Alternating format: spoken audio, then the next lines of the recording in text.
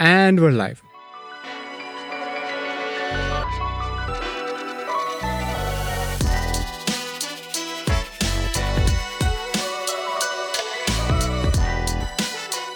Welcome to another episode of Tectonic Shift with me, Rajneel Kamath. And me, Roshni Nair. In this podcast, we discuss how technology today is going to impact our tomorrow. Roshni, I know you're very sleepy, you're yawning, It's a good thing you didn't drive when you were coming here. So I was traveling to Corbett over the weekend. It was a good weekend. We'd gone with my wife, my dog. And then it takes about 5 hours from Delhi. We got back. And then suddenly my car stopped. What the hell? We tried everything. First, there was some notification on the screen which said, oh, your, the sunroof was open when the sunroof was closed, all of that. We tried everything and I had to call up Hyundai, and Hyundai came, and then ultimately the battery was really weak and they switched on the car. So I had some colleagues with me and I said, okay, you know what, don't wait for me. Please reach where you have to and continue working. We can't wait for the mechanic to come. And to my pleasant surprise, this is peak Delhi time. Actually Gurgaon time. Most of the traffic is coming from Gurgaon to Delhi. And within 2 minutes, I found a cab. I was feeling like deja vu, like why am I feeling this sense of joy? And then I realized that because I've gone to Bangalore a couple of weeks back. Can I ask which cab, rather which platform you used? I'm an Uber loyalist. So I never use Ola. I've not liked it ever because I also think like people complain about search pricing, but when you look at Ola's prices, it's like a whole automatically burns in your pocket for me anyway. All my ride-hailing experiences have been pretty good. Yeah. The worst one I ever had was in Bangalore, and unfortunately, at least up until a few years ago, I would remember seeing a lot of anecdotes by women on social media about how unsafe it was because, the route to the Bangalore airport is so long, and then there's a particular flyover whose name I don't remember. They're supposed to go up, and a lot of these guys would take circuitous routes under it. On the way to the airport, they wouldn't take that toll road. They would go through this really shady road. Exactly. Which didn't have lights. We need to save on the toll fare. And it was horrifying because I had a flight to catch, and long story short, the emergency button did not work. Nothing happened. Finally, thankfully, there was a traffic cop on the road in virtually the middle of nowhere, and I had to get out of the car, and he helped me get into a vehicle. It was really traumatizing. So that has been my ride-hailing experience in Bangalore, and also things like, almost zero availability when there's Chunnoon Munnu rain. Really bad. Yeah. So for our listeners, as you rightly guessed, we are discussing ride-hailing and the new kid on the block who's likely to transform the ride-hailing experience in India, which is EVs. And getting back to our experiences. So, for me, I have both Ola, Uber and BlueSmart. Okay. Where my parents stay in Bangalore, for some reason BlueSmart doesn't operate in that area, which is Malleshwaram. Even in Delhi, they are not all over the city. Yeah, they're not operational in most places. Yeah, so they have very clearly selected hubs within metros or whatever, and where they know people are going to ply back and forth. BlueSmart in particular has gained a lot of press attention, and then this EV boom, like you said, is it going to transform ride-hailing in India, and to what extent? This is a really important topic because BlueSmart is just one. It's the most popular EV-focused ride-hailing or fleet operator. But then you also have Quick Ride and Chauffeur and Envy. And I didn't even know all these existed, by the way, before doing research. But it's really, we are seeing a lot of hullabaloo about, the differences in the business models of these operators. And I think rightfully so, because all the painful experiences a lot of us have had, right from, driver behavior or cancellations there's a lot to do with the business model there, which is predominantly what Uber and Ola had for many, many years and still do. Yeah. But if you trace back, you'll remember Meru. Of course. Which is still around. Yeah. Still around. You'll remember mega cabs. And a lot of them, what used to happen was, I think initially a lot of these came up because in many cases the airport was in the outskirts or the airport was far from where you are. So they were primarily airport pickup and drops. I remember Meru and mega cabs were known for that. And when Uber launched in I think 2013 or 14 in India, they used to provide, as a gimmick to get you to download the app. For 230 rupees, you could travel in a Mercedes S-Class. I made full use of it. Do you remember those days? You seem so perplexed. I think Uber came and just like blew everybody out of the water, whoever existed. Number one, because lot more routes, right? Yeah. And it's not a fixed route. Like, we are not talking about airport routes or like, specific routes within the city. And but Uber, and I think this is also, it's actually really sad that this picked up, because what it tells you is that public transport is, pardon my French, but also don't fucked in India. Okay, like if you're not in Delhi or Mumbai, I can't think of any other metro that has public transport. Well, Mumbai a lot better than Delhi. Delhi, of course, has metro, but the buses. But again, I think Mumbai will be better when the metro comes up there. But again, see, the metro saved Delhi. So my point is, this all happened in an Bangalore classic case. Like, why did Ola and all fly there? Because you have a situation where there are no buses, the autos don't fly. Bangalore does have a better public transport system, I would argue. But the auto situation, I remember autos would refuse to go anywhere and would not want to go by the meter. No, still don't. Mumbai is the only city where they fly by meter. Yeah, I had gone to Chennai last week and I had a huge fight with the cab driver there also. Yeah, so but that was a Kali Pili cab. So that is the context where you see Uber, Ola, and a lot of these guys coming to India and being a relief for a lot of us. But the app model was also different, right? Because I mean, the Meru experience is what? You call up a call center, you have to pre-book well in advance. Exactly. And then only get a cab. Yes. And here, now suddenly, at your fingertips, you can be wherever you want. At the click of a button, you get a cab in a few minutes, and it's right there. And that really was the promise. But what we should remember is that while Uber and Ola didn't own the cabs, a company like Meru did own the cabs. So they had their own fleet. And then they had drivers who were on it, versus Uber and Ola, which are aggregators of cab operators, or what they call as driver partners. So it's really important, like harking to the point I made about the business model. Yes. It's really important to talk about it, because when if you're an Uber, you don't own any of the vehicles, you're not even leasing, it's your driver partners who own them. Yeah. And a lot of people must be wondering, like, why are cancellations so rife? It is relatively simple simple to understand, in the sense that if you own a vehicle, your fuel prices are going through the roof virtually every month. You have to pay EMIs, you've got to pay for insurance. You pay maintenance. EMIs, insurance. Basically, the operational costs of owning a vehicle are sky high. If you are a driver partner, number one, you're paying for escalating fuel costs. You have to cover a lot more distance to pick people up sometimes, because there's a lot more competition, surge pricing and all that. So when demand is high, which is why surge pricing exists apparently, because when demand is high and supply is low, you have to travel a greater distance to pick the person up. Now, what happens is, a lot of them are like, this is not worth it, because this is a classic case. And I remember reading in Forbes, we've all seen this happening before. So back in the 1920s and all in the US, when the Ford Model T came on the roads, did you know, like, in the early 1900s, a lot of taxi cab operators back then were really pissed off, because here was a cheap car and hitting the roads and a lot more number of vehicles on the roads, which was a problem for them, because things were still unregulated. Yeah. And this is a very tricky business, because when there's abundant supply, your barriers to entry are comparatively low, especially now. The customer switching costs are also low. Variable costs are high. So in this environment, you have a situation where the drivers are like, what the hell? Yeah. So what you see then in in the previous decade was Meru and the other cab operators kind of go into oblivion, and Uber and Ola suddenly rise. Yeah. Right? And then you start seeing a lot of problems with Uber and Ola.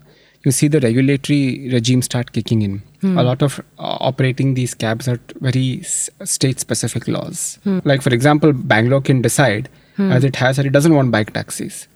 That policy may be very different from the state of Delhi, for example, or what Mumbai may choose to have. I mean, think of Goa.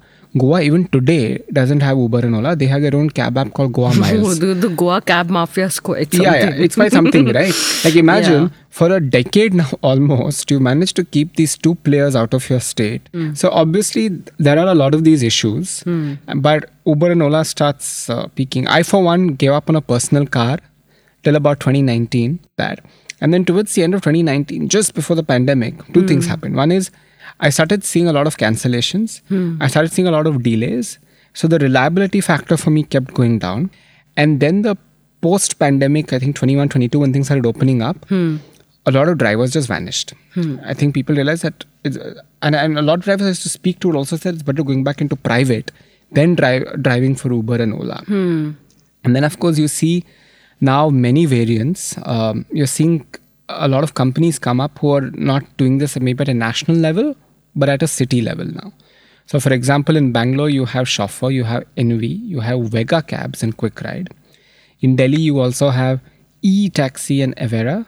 You do have Blue Smart, Blue Smart also there in Bangalore. In Bombay and Pune, you have something called Cab E and Green Rides. In Hyderabad, you have Om and Hail Cabs. I don't know about any of these, okay? But because it's very localized. So now you're seeing like a lot of these local startups come up. Would say, surprisingly, all of them are EV based. But I would basically say that when it comes to a larger presence, it's mostly Uber Green, I think Ola Green also, I don't know, and Blue Smart. Yeah, but look, that's where shifting models now come. And we wrote a story about this in The Signal, where we said maybe Blue Smart is the new Indigo. There have been many takes on it, and firstly, why is Blue Smart getting... Let's just go back to basics. Why the hype about Blue Smart? So since we've discussed the business model and why it is problematic, things like the customer experience and even the driver experience is unpleasant. When it comes to EV ride-hailing operators, the model is different because unlike in the traditional, the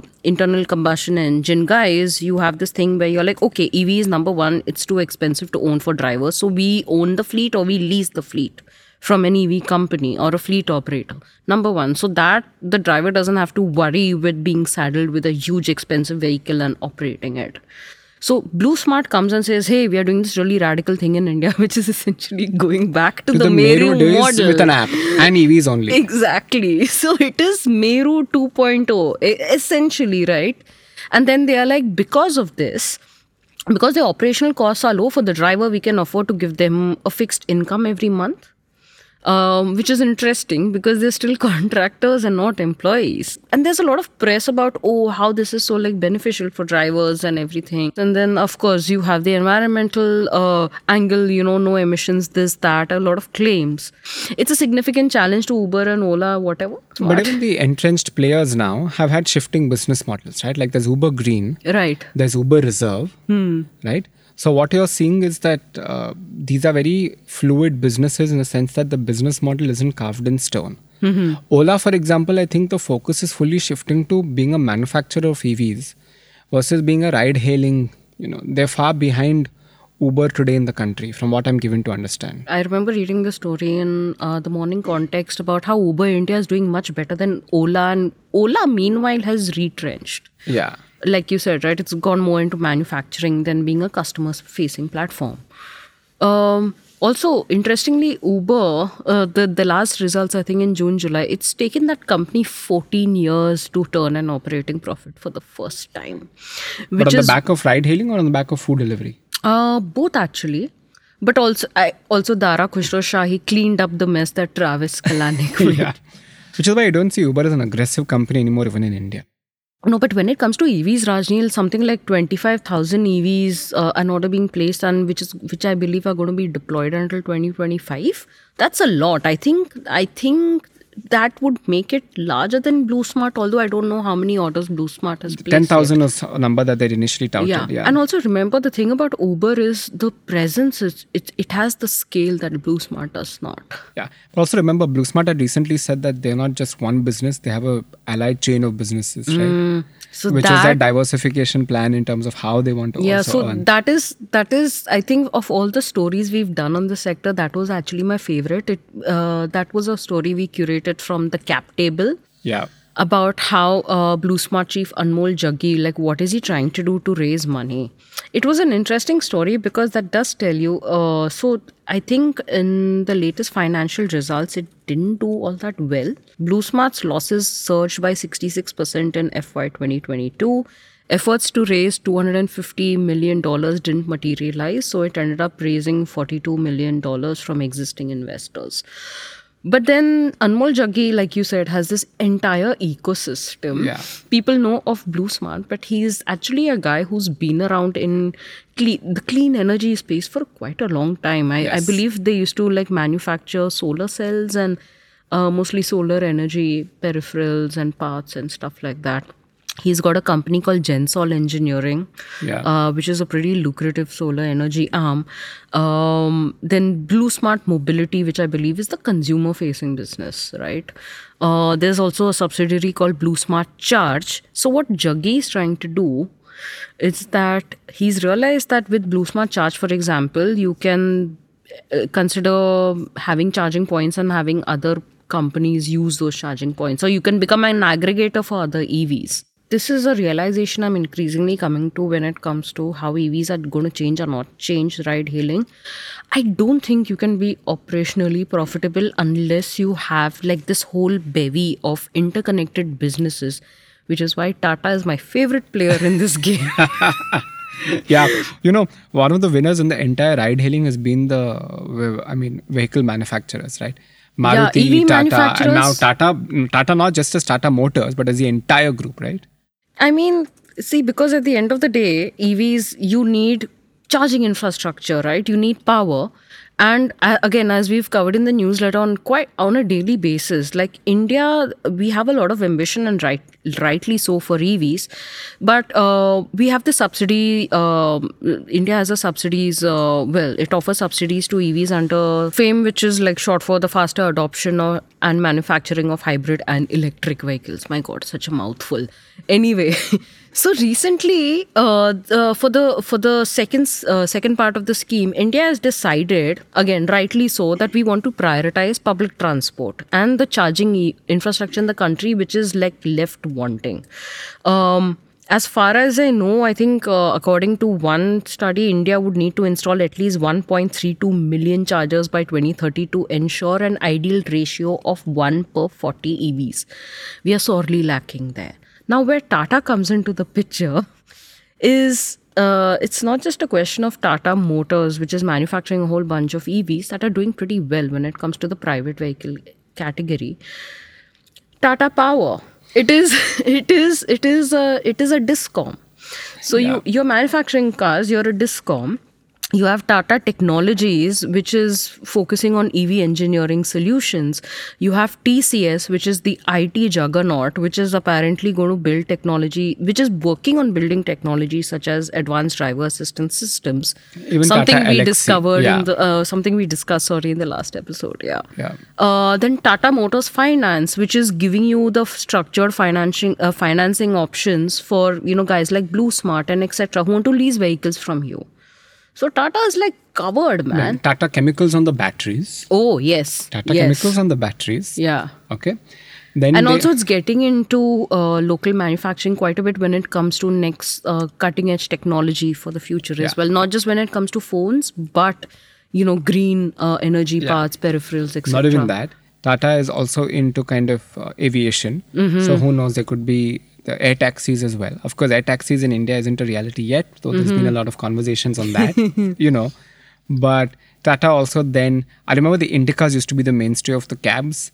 And now suddenly the Tata Nexon and the MG, yeah, and EZS those are pretty good cars, by the way. I mean, it's got good consumer feedback as well, right? Yeah. And India's largest car manufacturer, Maruti Suzuki, hasn't even launched an EV yet. They've announced it, but I mean, you can argue that right now things are still early stage, like in the sense that, of course, there are disadvantages. I believe like as of now in the cars we have in the market can on a single charge, I believe they can only go like up to 150 to 200 kilometers, which means that a lot of your long distance ride hailing, whatever on an EV is not going to work so far. So one of the things that's been profitable for EVs are the airport journeys and intercity travel. Yeah, that's basically Yeah.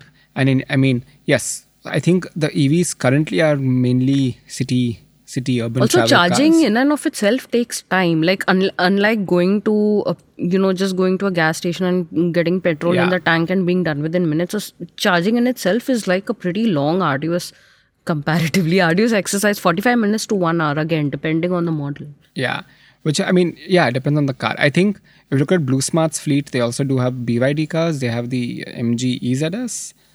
They do have the Tata They cars. have BYD. I think- BYD is having a by the way, because I believe like India's cracking down or No, not their cracked down, proposal didn't go through. didn't go through to like Proposal make in didn't go India through, or have yeah. a joint venture in India. Correct.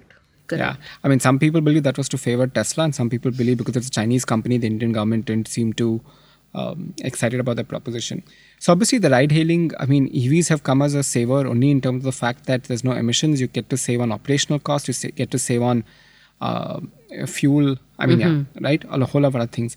And while a lot of this is changing in the ride-hailing industry, the one thing that's not changing is the position of gig workers in this economy again.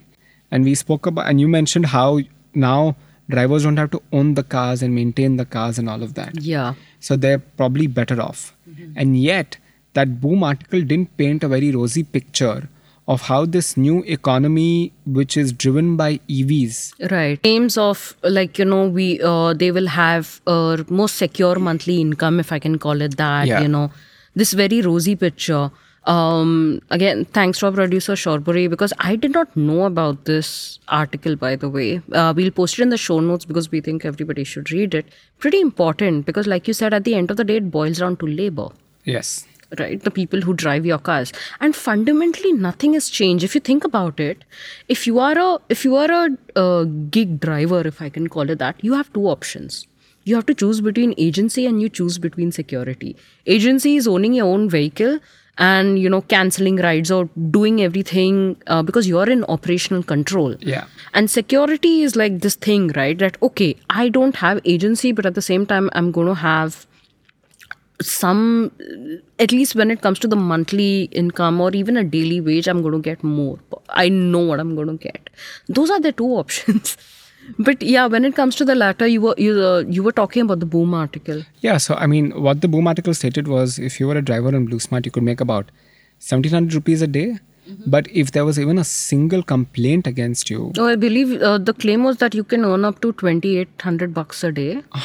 But if there's a single complaint against you, Yeah. they will cut 1,000 rupees straight away and not even giving you the option of being heard. Yeah. And they've recounted stories where, for example, a person, BlueSmart doesn't allow pets, but this person came in with a pet and he said, hey, the rules don't allow for a pet to be in the car gets dirty. And the person said, no, we'll clean the car. And when they got off, he said, hey, can you clean the car?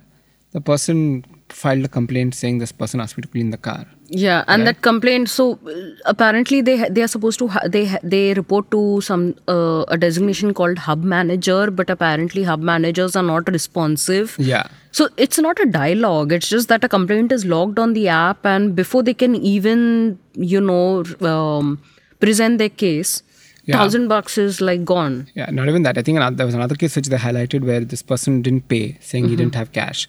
And then the next day, this person went to the driver went to the customer's house saying, hello. I mean, for you, it's a small amount, but for me, it's a huge amount and it gets cut from my scheme of things. Of course. So please pay up. And that person again gave him a bad review and he lost money, not once, but twice. Yeah. Which is pretty bonkers. But then in a system like Uber and Ola, there's a two-way rating. The driver can rate the passenger, Exactly. the passenger can rate the driver. I don't know if, the article didn't specify if there was a similar system on... Have you traveled by BlueSmart? I have, and I've rated that. To be very honest, I thought BlueSmart was a fantastic service. What I will ding them for is maybe the fact that I don't get a cab immediately. But what I will appreciate them for is the fact that if I was booking for the next day, for longer periods of time, I could choose 4 hours, 8 hours, 1 hour, whatever, and then keep the cab with me throughout the day. I think that is extremely useful. But I don't know if they were rating me. Yeah, that's what I was going to ask. The problem in India is that, there are all these problems and there are well-intentioned measures. Like there are new labor codes in India, but again, nothing is legally enforceable or enshrined in law by yet. And I think Rajasthan is one of the earliest, the first or one of the very few states to come up with a welfare fund for gig workers. I believe there's a 200 crore welfare fund. And these are all steps being taken to kind of have a few or pretty like legally enforceable labor codes. But again, what can all these people do? Yeah.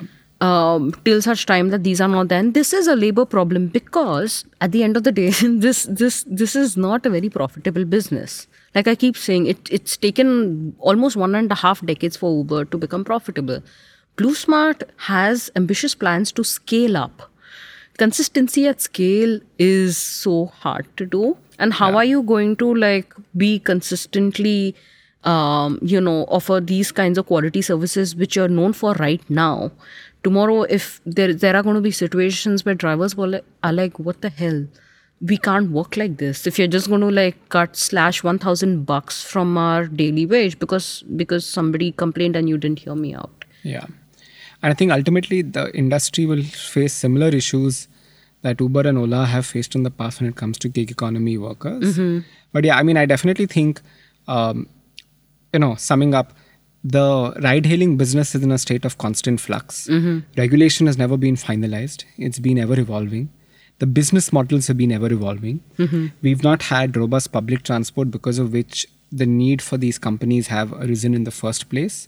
And the fact that now we have a burgeoning middle class, which means more and more people will want a cab or, to go to work, to go to a theater, to go to a mall. And I think these companies definitely have a role to play.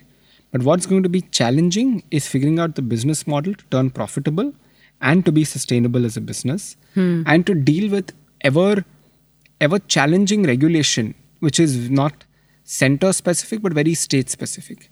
Like, for example, Bangalore suddenly decides that they don't want bike taxis, even though Ola said they launched their S1 fleet of bike taxis in Bangalore, which they'd earlier withdrawn and then re-entered the market, right? So those are going to be challenges that are still there. And then in other states, you also have auto unions, right? Exactly. That are against. Yeah. And the key here is actually, it'll boil down to winning customer trust, customer loyalty, and customer service. I don't know. I think, the problem with ride hailing in my mind, Rajneel, is everybody is competing. You're only competing on two things. Even if you're even if you're like, we have EVs, we have all these amazing things we're doing for people. You are competing on wait times. Yeah. And prices. Like who's able to offer the most competitive being dirt cheap price and whose wait time is the least. That is literally what makes you choose, one over the other. And that is the business model if you think of it. So to our listeners, do you own a car or do you depend on ride-hailing apps for your travel? Do let us know. A lot of people who own cars also use ride-hailing, like you, Rajni. No, that's me. But that's true. And with that, we come to the end of another episode of Tectonic Shift, which was made possible by our producer Shorburi, who also helped us on the research. We have Manas and Nirvan on the sound editing, Purvika on the artwork, and Harshvardhan Singh on the original music. We changed our music. I don't know if our listeners observed it, but do let us know what you think about our new music. Thanks for tuning in and listening to Tectonic Shift. Do rate and review us on the podcast platform that you're listening to this on. It would really help us. You can also follow us on Instagram, Twitter, and Threads on thesignal.co.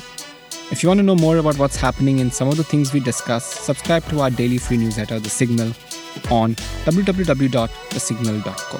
Thanks for listening. See you next week. Thanks, Bye, Rajni.